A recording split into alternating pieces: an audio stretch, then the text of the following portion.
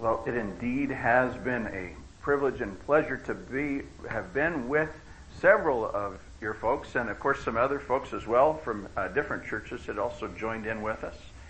So it has been a joy to be here with you, and looking forward to sharing with you just on this last topic for our time together today.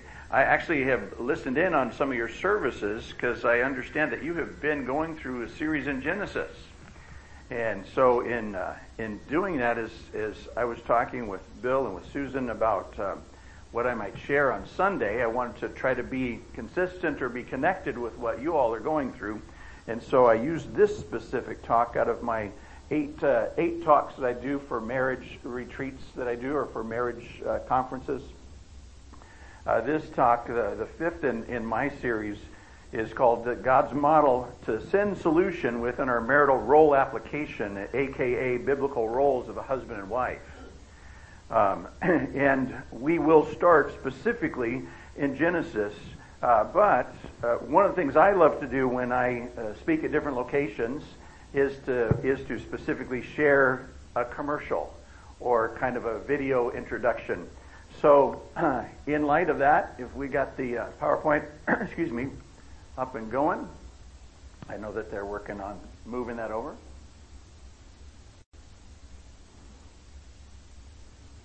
I'm just looking for that opening slide, and I know we're good.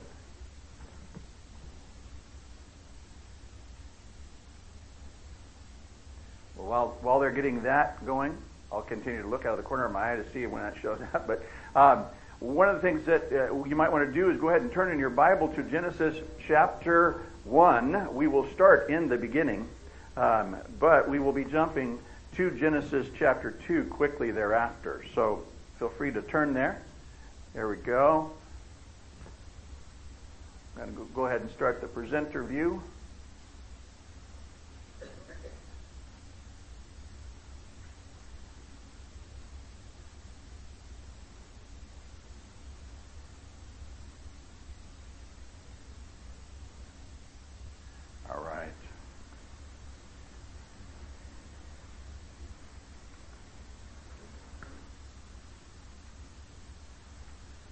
I saw it there for a moment, but it was still in the other format.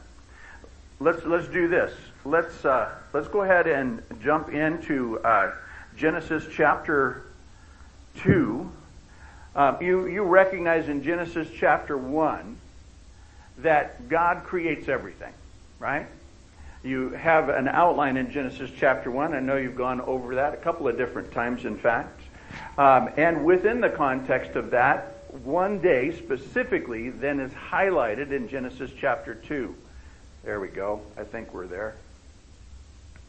Yeah, there we go. Hey, give those guys in the back a hand. Thank you. God highlights one specific day, Genesis chapter 2, for the day in which God created man. And we're going to spend a good chunk of time right there and then in Genesis chapter 3. But since we have that PowerPoint up, let me share with you an introduction kind of to help with the context of what we're talking about. Tim Hawkins, one of my favorite clean comedians, and his little video, just a short video on study your wife.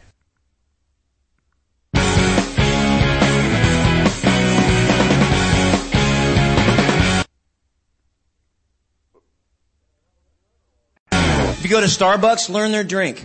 Like when you go to the drive-thru, learn what they like to drink at Starbucks. It'll blow our mind. It will. Because women that's a hard drink. They're very complicated. Men are easy at Starbucks. You know, you ever go to the drive-thru? Can I help you? Yeah, give me a mint coffee, no cream. Honey, what do you want? Okay, here's what I want. Listen, this is what I want. I want a tall, skinny, sugar-free, decaf, soy, vanilla latte, extra hot, whipped cream, double sleeve, no cup.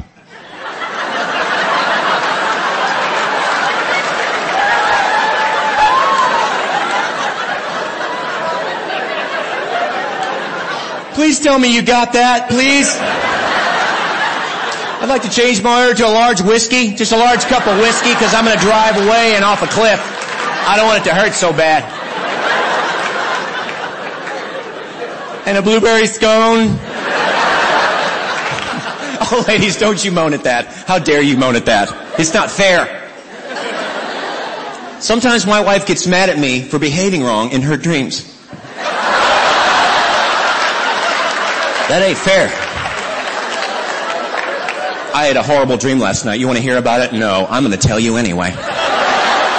A grizzly bear was chasing me through the woods with his teeth. He was going to eat me. And you did nothing.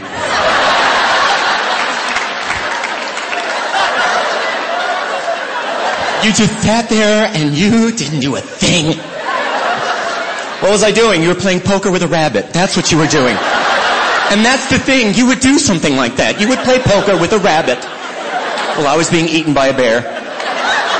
Luckily, a giant unicorn came and saved me with his laser horn. That's how I saved, not by you. So, I just love the guy. He is awesome. But believe it or not, there is a context in which that connects. We'll find it along the way. But because several of you haven't been with us over the weekend, let me share with you kind of a context of some of the things that we've talked about, kind of in a highlight. We talked about God's design in marriage. We talked specifically about a three-strand cord of marriage, that there's three different kinds of love in marriage.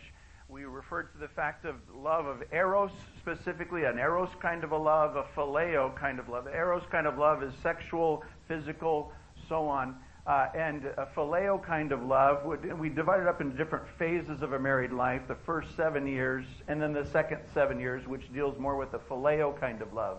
And then the third and final stage of a married life, which takes us from 14 through 25 plus years of marriage, and that deals more with an agape kind of love, an understanding, an unconditional kind of love. And so we walked through several different aspects of that to get a context. We identified the fact that it speaks about a male orientation, a female orientation, and a God orientation. And a super glue kind of love is that which includes all three of those aspects.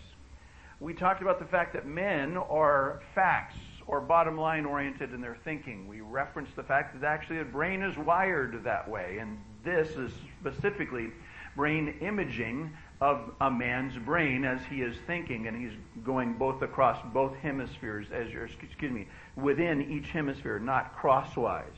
See, a woman's brain, on the other hand, is process oriented. She integrates all different kinds of thinking because the wiring in her brain is such that she actually cross hemispheres accessing information in both hemispheres of her brain. And so her thinking is more relational, thought development, interrelated oriented thinking, which is different from that. I'm going to back up one slide from the male, which is more bottom line, conclusion and solution oriented thinking. So we talked about the differences in that, kind of went further into that. But for today, what we want to take a look at is the information specifically related to what happened in the garden. So as we take a look then specifically in the garden, as we have Adam and Eve pictured there for us, we'll start at Genesis chapter 2, looking at beginning at verses 4. And I'm reading out of the Christian Standard Version. In case you may have a different version there, I don't want to throw you off with that, just let you know. So this is the account. Let's see, I'm just checking to see where I'm at in my slides. Okay. So this is the account of the heavens and the earth when they were created. When the Lord God made the earth and the heavens, now no shrub had yet appeared on the earth, and no plant had sprung up for the Lord God had not sent rain on the earth, and there was no one to work the ground. But streams came up from the earth and watered the whole surface of the ground. Then the Lord God formed a man from the dust of the ground and breathed into his nostrils the breath of life. The man became a living being. Now the Lord God had planted a garden in the east in Eden, and there he put the man he had formed. The Lord God made all kinds of trees grow out of the ground, trees that were pleasing to the eye and good for food. In the middle of the garden were the tree of life and the tree of the knowledge of good and evil. Let's pray. Father God, as we dive into your word this morning, we ask that by the power of your Spirit, you would give us understanding and insight to both hear your word and to apply your word in our lives and to live it out, we pray, especially within the context of marriage. But Lord, whether married or not, may you apply this word into our lives that we might live it out in relationship with others as well, especially in our relationship with you. In Jesus' name, amen. So we see that we have Adam and Eve in the garden. We see that there is a context of both of them being there and God breathing the breath of life into Adam and all of the trees in this garden specifically that was provided for them. And there's a couple of trees that are identified specifically there. But I want to remind you about something. I want to remind you about the context of what all is taking place. Because understanding the reasons for our marital roles is a response specifically to sin. You see, there was a cause, there was a curse, and there was a cure.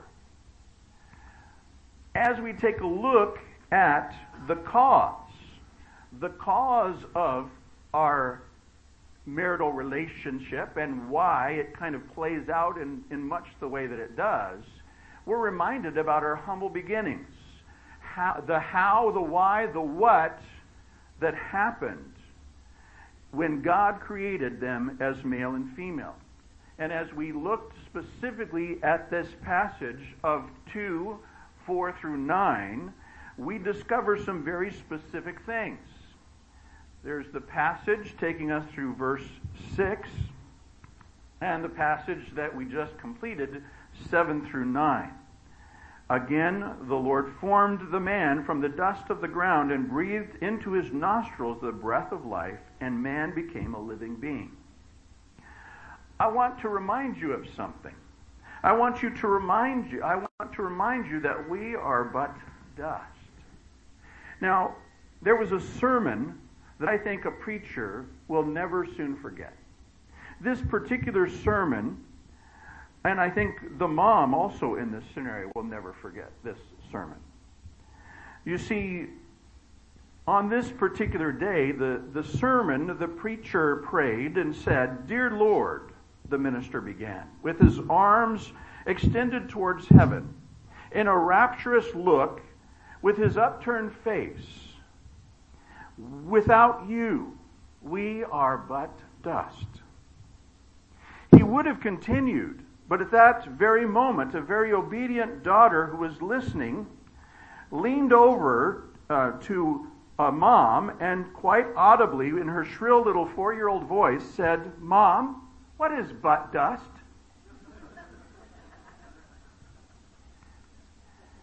You see, the context of who we are in our most humblest of beginnings is but dust. And recognizing kind of from where we come and from ultimately where we will go, we need to have a humble perspective about ourselves. The Lord God made all kinds of trees to grow out of the ground. Trees that were pleasing to the eye and good for food. In the middle of the garden, he planted the tree of life and the tree of the knowledge of good and evil. You see, God gave man a job. God specifically created a job for man. As we take a look further in Genesis 2, starting at verses 15 and reading through 17, it says, "The Lord took the man and put him in the Garden of Eden to work it and care for it. And the Lord God commanded to the man, you are free to eat from any tree in the garden, but you must not eat from the tree of the knowledge of good and evil. For when you eat from it, you will certainly die." One of the important things to recognize here is that God gave man a job. That job happened before the fall. So work in and of itself is not evil. It was already there, even before the fall. The fact that we have jobs to do, the fact that we have work to do, is not the curse. We all have responsibilities. We all have things that we should be taking care of. That's being part of the process. But there are factors that slip in or come into work that then creates aspects of evil within those contexts. And typically that all relates to us and our choice. So recognizing work is not all bad. It was there before the fall.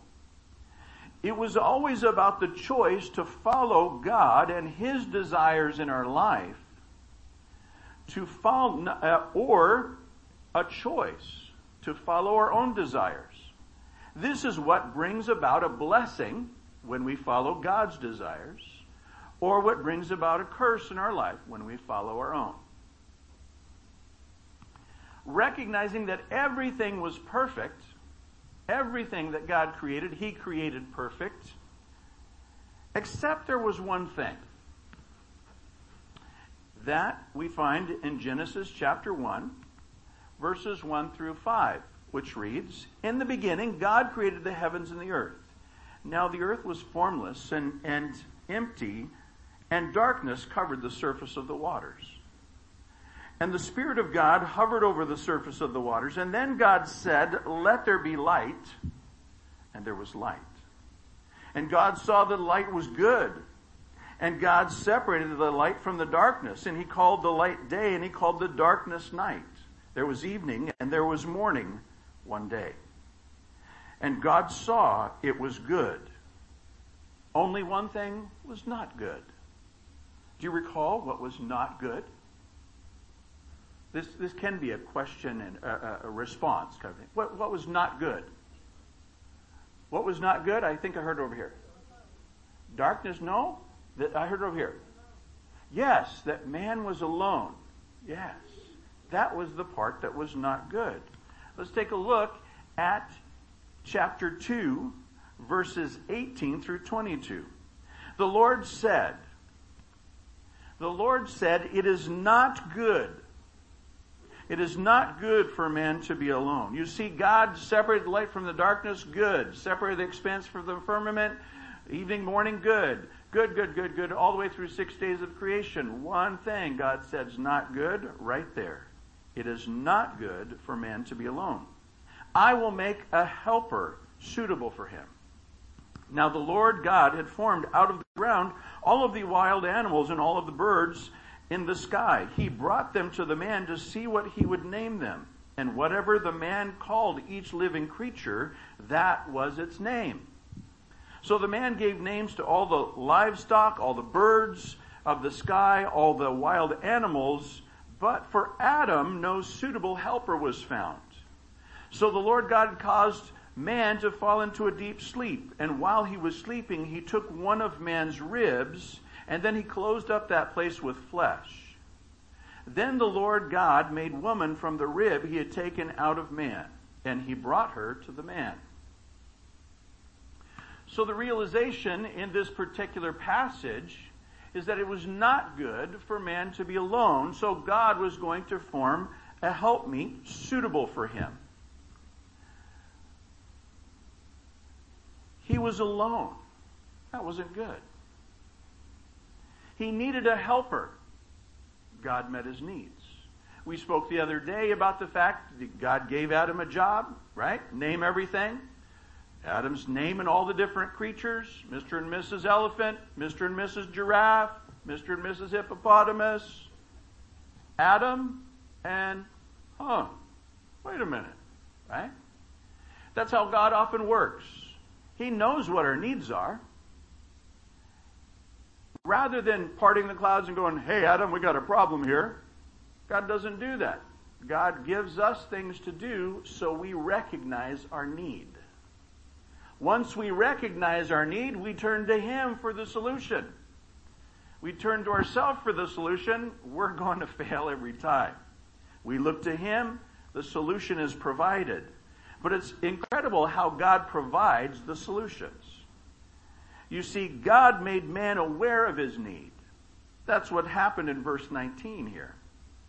And then God performs the very first surgery, describes it in great detail, causes a deep sleep to fall upon Adam. He opens up the flesh. He takes out a rib, closes up the flesh, and out of that rib, he forms woman, and he brings the woman to the man. And do you know what man does right away? We talked about this yesterday. Do you remember what he does? What does man do? Very first thing. He does his job, right? What was his job? Name everything. Bone of my bone, flesh of my flesh. She shall be called woman, for she was taken out of man. Right? And then we read the passage every preacher uses, right? And for this cause, a man will leave his father and mother and cleave to his wife, and they will become one flesh. And this passage says, the man and the woman were both naked and felt no shame. Recognize this fact. God took the rib from man's side. Everything that God does, I want you to hear this again, everything that God does, when something's really important, you'll read it in Scripture 3 times. Everything that God does, He does for a specific reason. Even down to where He took the bone.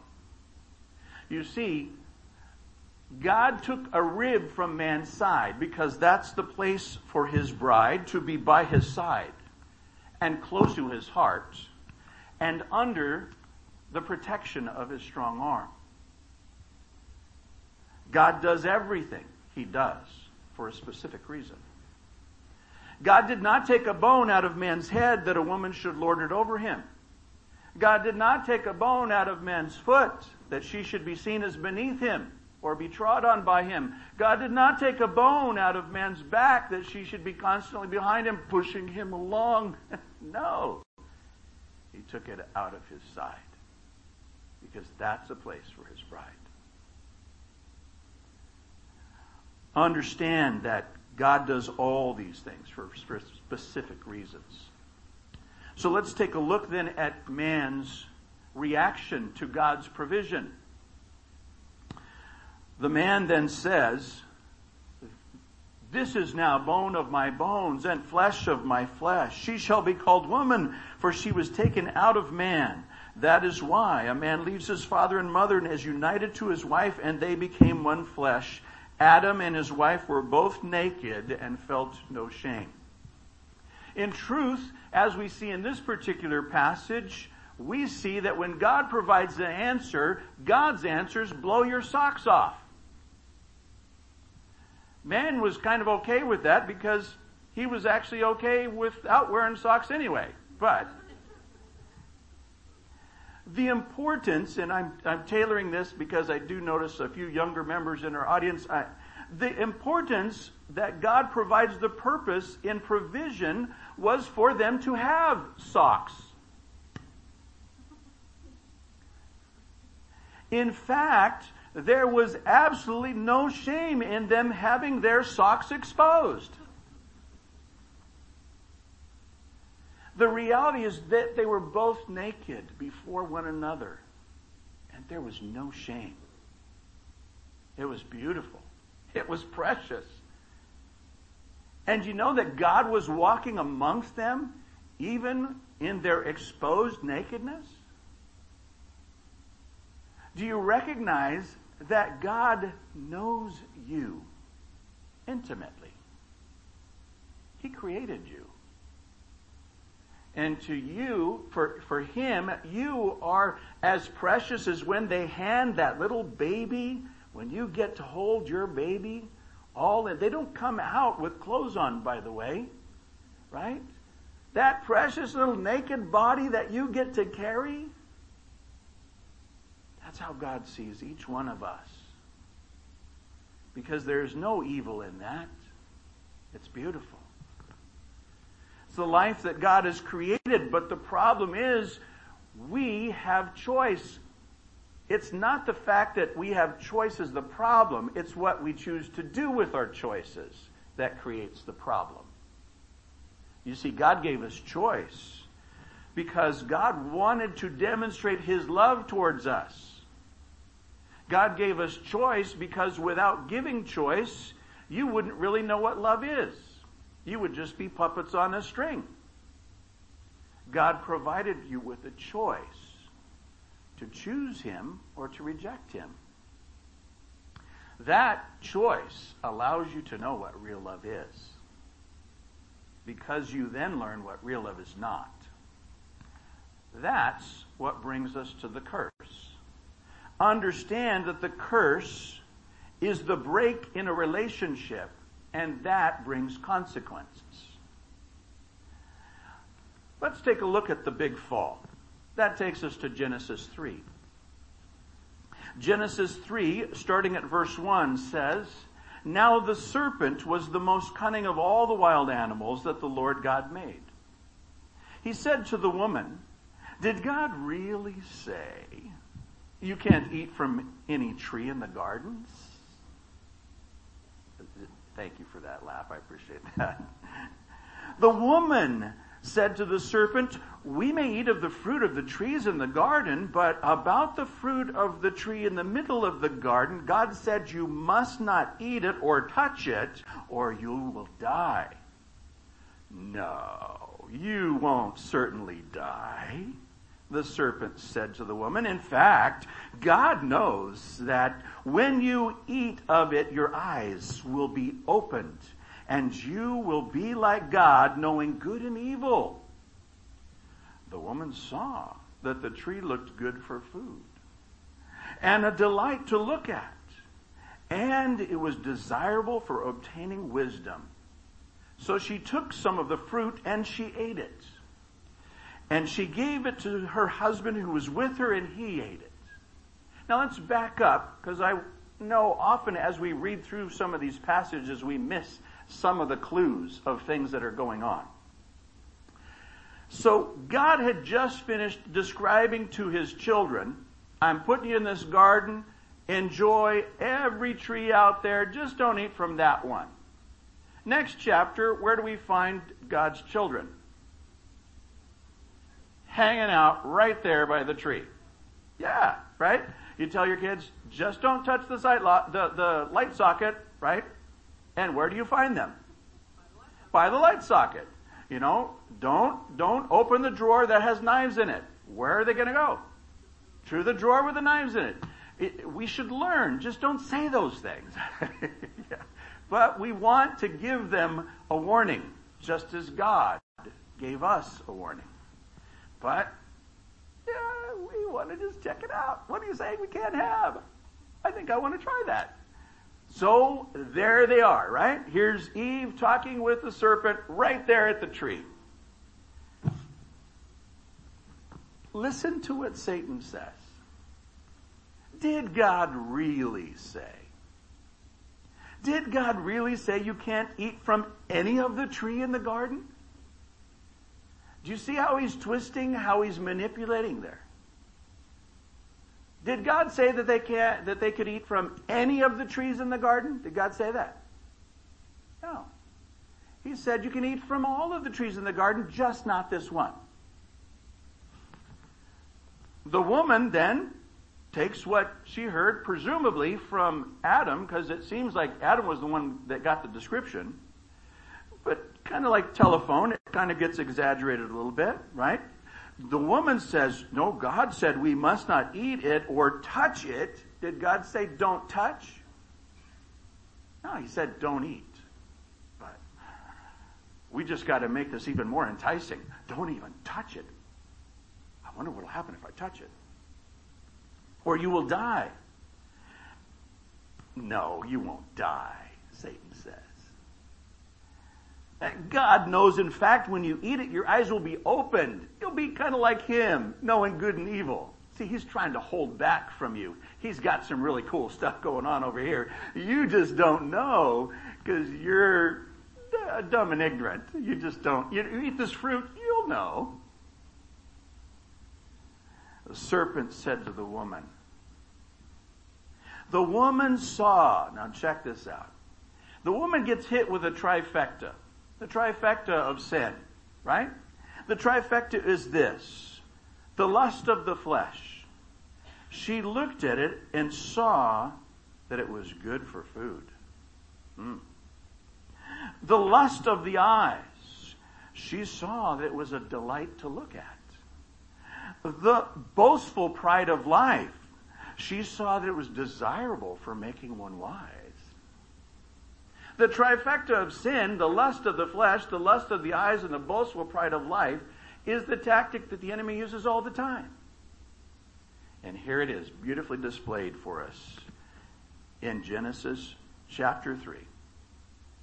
Satan has really no new tricks. He's using the same ones, even to this day. So, she took the fruit, didn't die. She ate the fruit.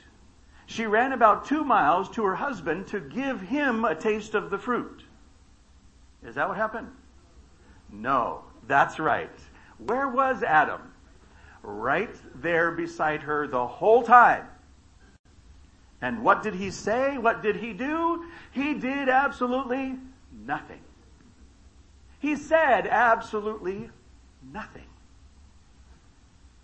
Men, if your wife is starting to do something you know is not good, don't pull an Adam.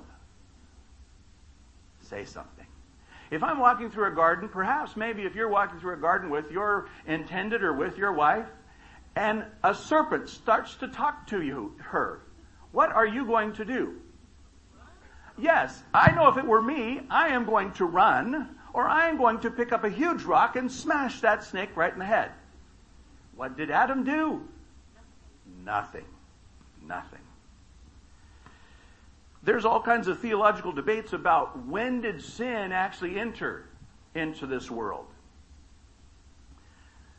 Did it enter when Eve ate the fruit? Who did God put in charge of this garden? Man. Eve took the fruit and she ate it. And then it says, and she gave some to her husband who was with her, and he ate it. And the very next verse tells us, sorry, I'm catching up. Then the eyes of both of them were opened, and they realized they were naked. So, what did they do? So they sewed. So they sewed fig leaves together, coverings for themselves. Then the man and his wife heard the sound of the Lord as he was walking in the garden in the cool of the day. And they hid from among the trees of the garden. I'm going to pause there for a moment just because I like to kind of catch it as we go through. The eyes of both of them were opened, and they realized their nakedness. And they did something. They sewed fig leaves together to cover what? Their nakedness. Right? What exactly did they cover? Like, from head to toe, covered themselves with fig leaves? I happen to believe that what they covered was their differences. They noticed, what are those you have?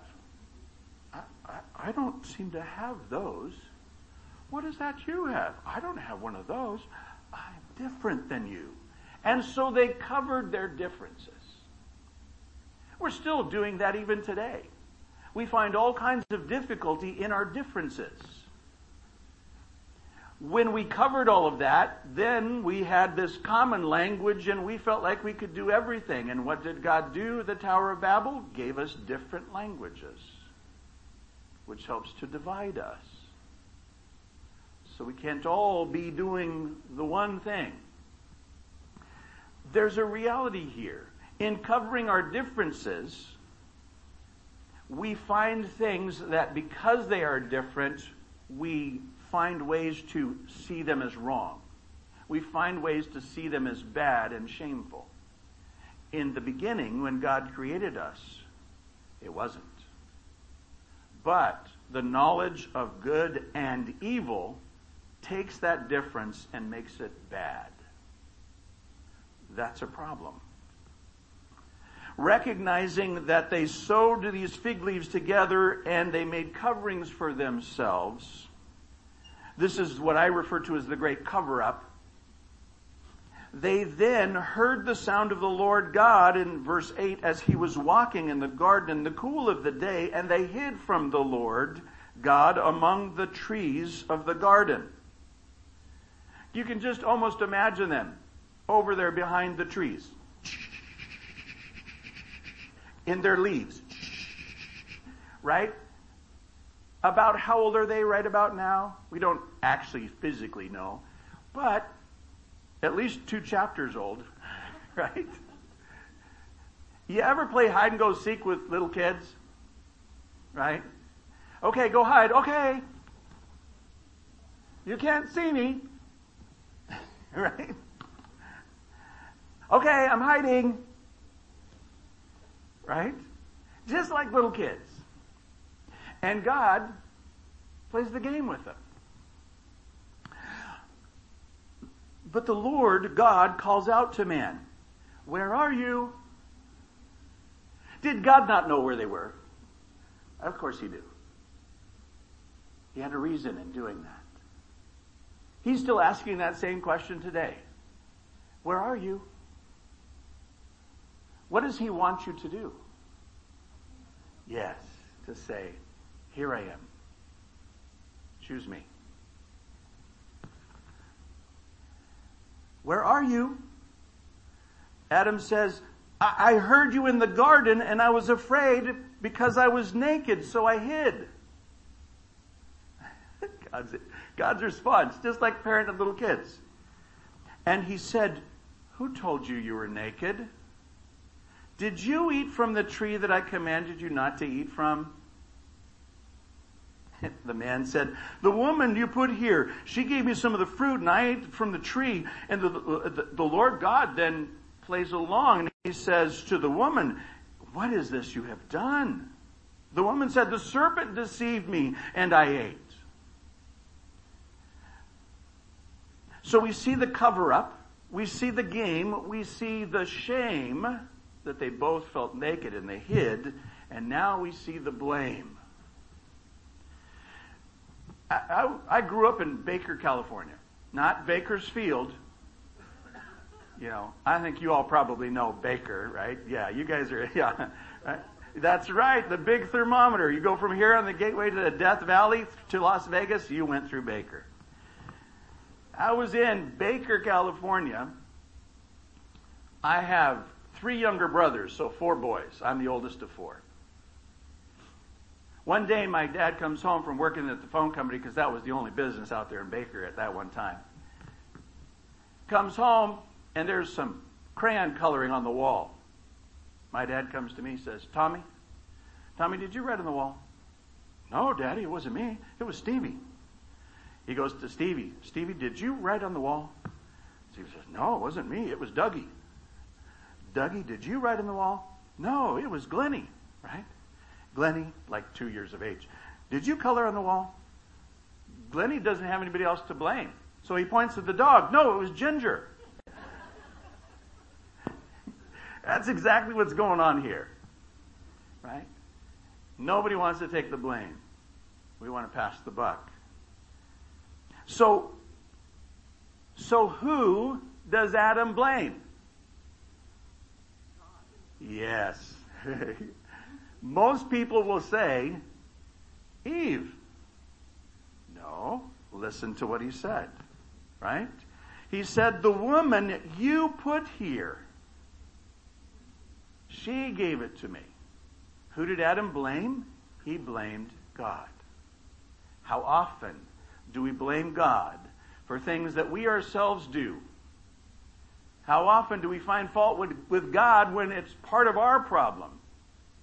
He did everything perfect. We're the ones who screwed it up. But we prefer to blame anybody else other than taking responsibility for ourselves. What is this you have done? What is this you have done? It is our responsibility. It is our choice. God gave clear instructions. So because of this, there is a curse. Because of our choice, sin enters into this perfect environment and decays it and destroys it. The specifics of the curse are this, found in Genesis 3:16. Skipping past the serpent, it's more about the relationships I'm focused on today. And it said, he says to the woman, I will intensify your labor pains. You will bear children with painful effort. Your desire will be for your husband, and yet he will rule over you. Okay. How does that sound like a curse? Because this is a curse, right? I think I get the part, and maybe all the ladies can say a hearty amen, to the fact that when you give birth to children, there is pain. Would any ladies agree that there is pain in childbirth? By a show of hands, how many ladies agree there is pain in childbirth? Okay, thank you. I appreciate the testimony.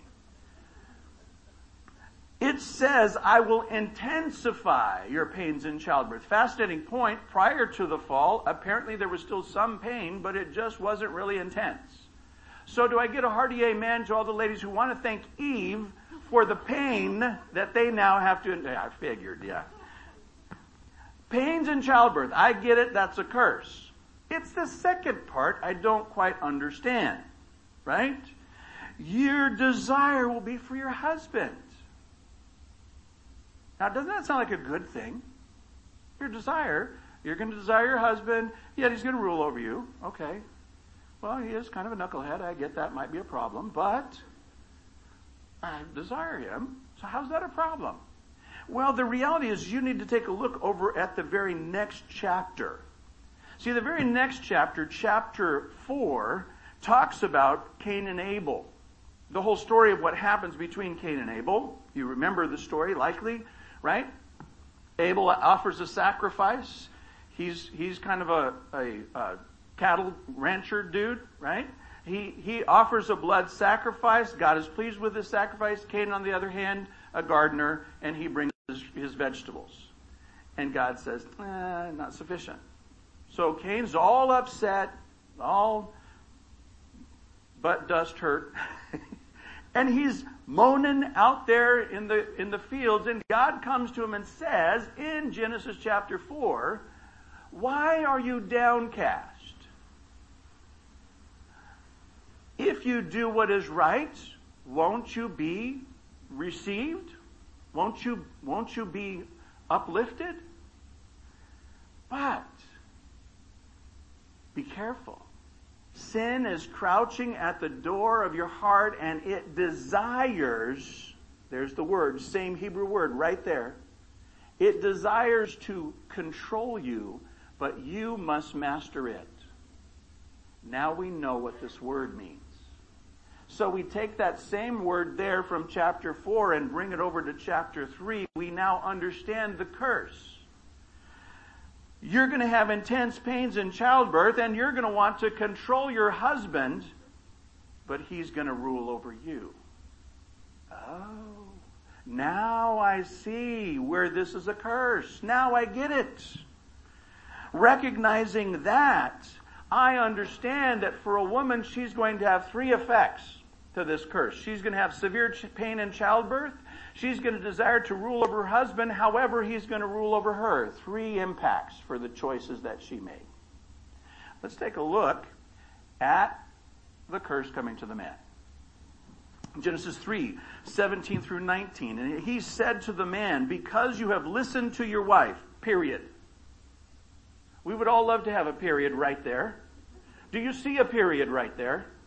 No. That's because it's not. Because you listened to your wife and ate from the tree that about which I commanded you not to eat. What was the problem? Not that he listened to his wife, that he listened to his wife over whom? Over God. You must not eat of it. The ground is cursed because of you. You will eat from it by means of painful labor all the days of your life. It will produce thorns and thistles for you. You will eat from the plants of the field. You will eat bread by the sweat of your brow until you return to the ground, since you were taken from it, for dust you are, and to dust you will return. So here's the curse to the man. 6. Cursed is the ground because of you. Through painful toil you will eat. It will produce hardships and hurts. Your work will be hard. You will live to work and to produce until you work yourself to death, because you are going to go right back to the dust. You see, the curse is 3 parts to the woman and 6 parts to the man. Why? Because the man had even more responsibility related to the curse. The man had even more responsibility related to the care, which he failed to do. Because of that, we find the solution, the cure to the curse, as demonstrated in Jesus Christ. That takes us to where we're going to go next. And that is Ephesians chapter 5. You see, because the answer to the curse is found all throughout Scripture, but specific in with the bonds of a marriage relationship, it's listed here. So let's take a look at Ephesians chapter 5, verses 21, because that is the best place to start, which starts by saying what? It's actually up there for you. Submit to one, let's read this together. Submit to one another out of reverence for Christ. What are we supposed to do in relationship? We are supposed to, read this again, submit to one another out of reverence for Christ. We start with mutual submission. But remember this. In a husband-wife relationship, you are not only husband and wife. If you're both believers, you are also brother and sister in Christ. Right? So let's take a look specifically at the role of a godly wife. What Ephesians tells us a godly wife should be. Wives, submit to your husbands, your own husbands, as you do to the Lord. For the husband is the head of the wife, as Christ is the head of the church, his body, of which he is Savior. Now, as the church submits to Christ, so also wives must submit to their husbands in everything. Another verse, Colossians 3:18 says, wives, submit yourselves to your husbands as is fitting to the Lord. So the specific response of a godly wife, just checking with my notes there. Okay, that's it. Thank you. The specific role or responsibility of a godly wife is to submit to her husband. And an important qualifier that comes with that, as, yes, and I saw it being mouthed, that's correct, as unto the Lord. If your husband is asking you to do something ungodly, do you submit to your husband? No, because the truth is you're supposed to do it as unto the Lord. If your husband is following a godly guidance and example, then you're submitting to your husband as unto the Lord. There's context in that. Your husband asks you, says, you know what, honey, we're running really low on cash this week. I thought we should go rob a bank.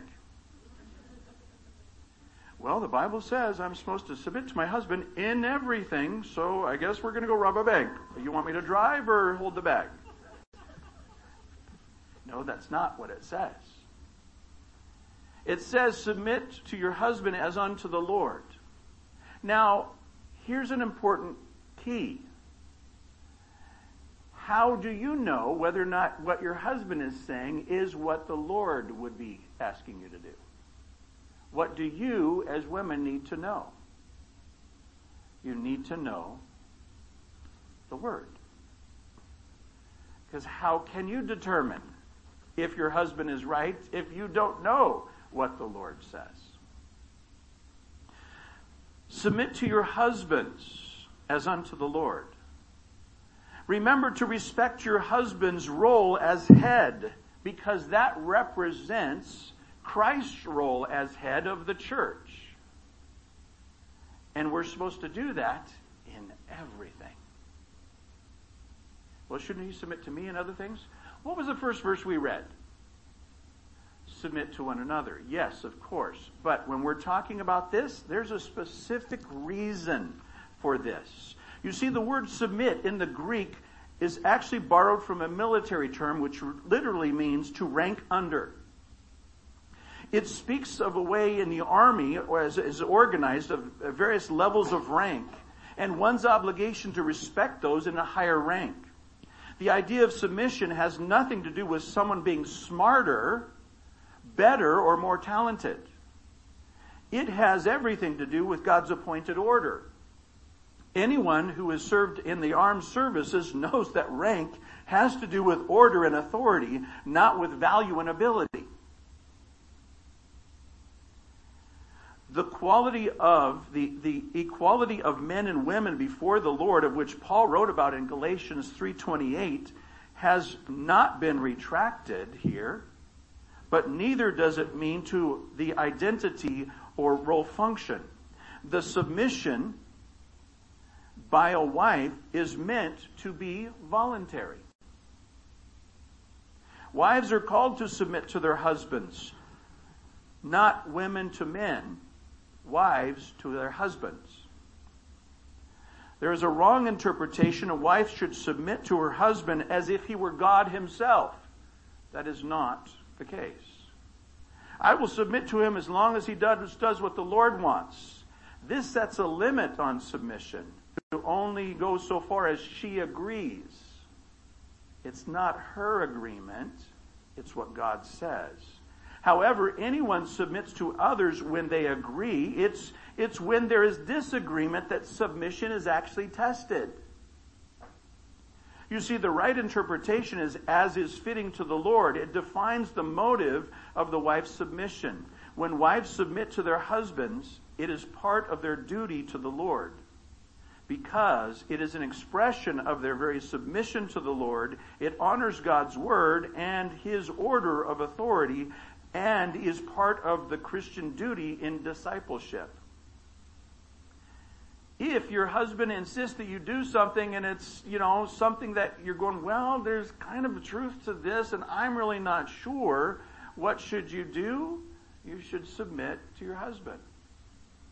Sarah's a beautiful example of that. Remember her knucklehead husband? Twice said to her, hey, we're going to this town. You're like really an attractive lady. And when they see you, they're going to want you and they're going to kill me. So how about this? You tell them you're my sister. Who is he protecting?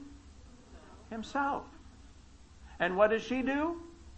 She submits as unto the Lord. Because who is she putting her faith and trust in? The Lord. And who protects her both times? The Lord.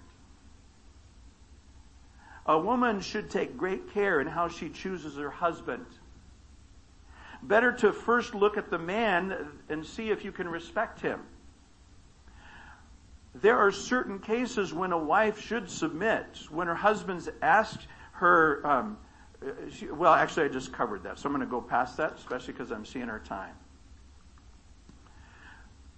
Recognize all of these specific qualifiers brings us then to the role of a godly husband.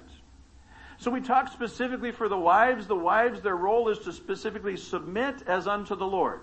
Right? Submit in some things. Submit in, ladies, everything. Thank you very much. So let's see what the curse is and what guys have to do to kind of correct some of the issues with the curse. So the specific verse, Ephesians 5:25 through 32. Husbands, love your wives, just as Christ loved the church. Let's pause there. So, submit or love? Wait a minute. How come it seems like I'm getting the raw end of the deal here, your wives are saying? Now, wait a minute. What is this love we're talking about? It says, love your wives as Christ loved the church and gave himself up for her. How did Christ love the church? He died for her. So, submit or die. What is it you would choose?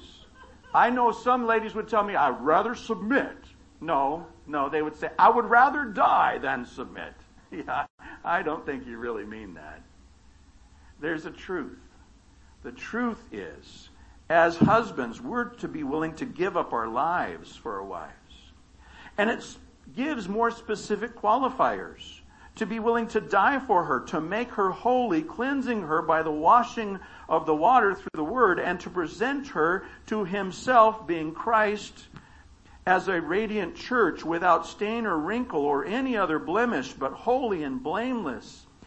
In the same way, husbands ought to love their wives as their own bodies. He who loves his wife loves himself. After all, no one hated his own body, but they fed and cared for their body, just as Christ does the church. For we are members of his body. For this reason, a man will leave his father and mother and be united to his wife, and the two will become one flesh. This is a profound mystery, but I'm talking about Christ and the church. Paul is wonderful in his writings in that he often goes off onto tangents, but he always brings it right back around, as he did here. Understand specifically the role of the husband. Specifically, that role of the husband is, he is to love his wife as Christ loved the church. Submit in everything. Love your wives, being willing to die for her. And your job specifically is to make her holy by washing her with the water of the word. Are you making your wife holy? Cleansing her by washing her with the water of the word.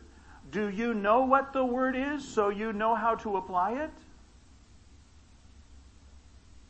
Remember, ultimately, she's not yours. Ultimately, she is Christ's. Your job is to present her to Christ and let her shine without spot or wrinkle or any blemish. So you better be rubbing vanishing cream all over her every day. No.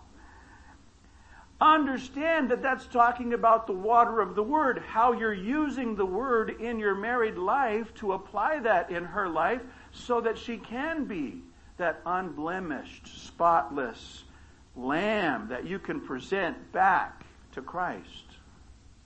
Are you taking care of Christ's possession, men? His bride.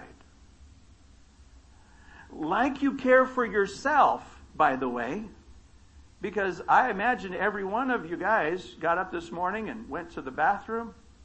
I imagine every one of you guys may have kind of got yourself presentable to come to church today. And he's saying, look, you care for yourself.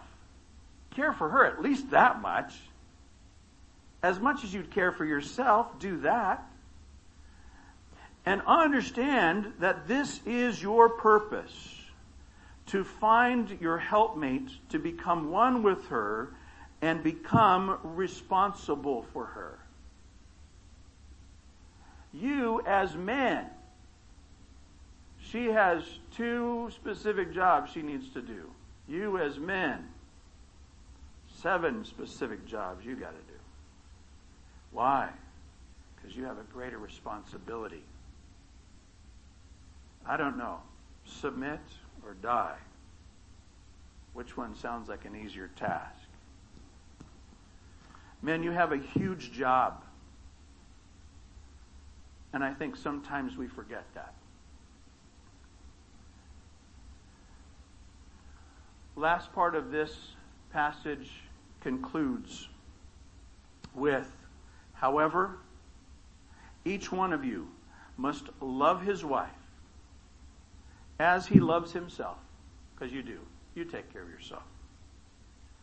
And the wife must respect her husband. It's a beautiful additional qualifier when we identify that.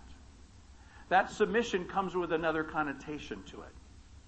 That idea of respect. Understanding he has a great responsibility. So treat him with that respect. There's a great book by Dr. Egrich's called Love and Respect. Talks about this in great detail. If you have questions about it, I would encourage you to go there to take a look. How can I show more love to my wife? How can I show more respect to my husband?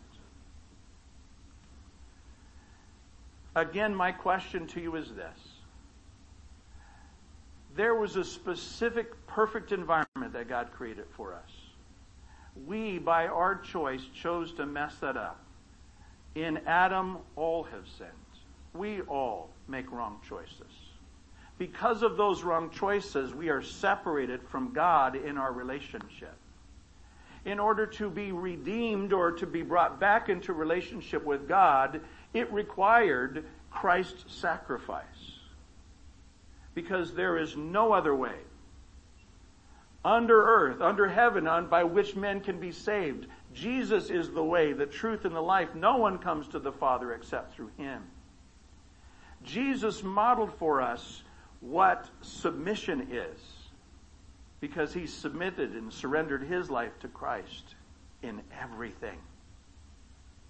He modeled what it's like to be a perfect bride in the Godhead, in the Trinity. He modeled for us what it's like to be a perfect husband as the head of the church.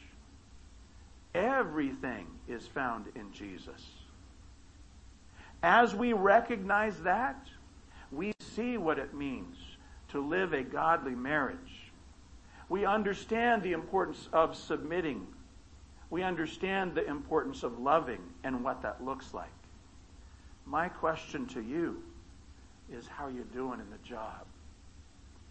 If you're having difficulties, look to Jesus, the author and finisher of our faith. Let's pray. Father God, thank you. Thank you for your word. Thank you for the power that it contains. Thank you for the beautiful message that it gives. Lord, thank you for the perfect life that you have provided for us from the beginning, and the perfect life that you are trying to restore us to through the sacrifice of your Son. I pray that if there is someone here today who does not have that relationship, has not resolved that all-important question about where they are with your Son, I pray that they would decide that today, and they would choose to turn their life over to Jesus as their Lord and Savior. I pray, Father God, that as we apply this example, that we would seek to be better in our relationship with one another, to understand what it means to submit, to understand what it means to love, and to seek to follow your example in all of it. For I ask it in that wonderful, worthy name, the name of Jesus Christ, our Savior and Lord. And all God's children said, Amen.